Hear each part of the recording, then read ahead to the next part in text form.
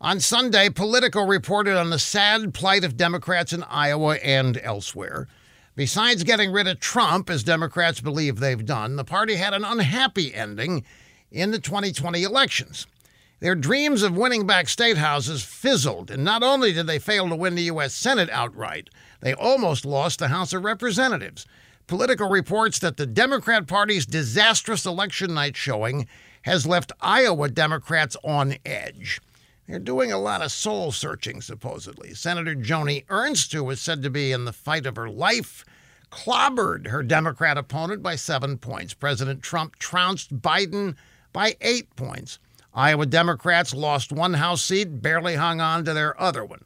None of this was predicted by polls or pundits who expected a blue wave. This raises one of the biggest questions of all. How is it that the Republican Party did so well, exceeding all expectations? How did the Republicans manage to gain or hold on to seats they were supposed to lose at every level of the electorate, with the only exception being the most popular Republican in the country, President Trump? Well, there's an easy answer.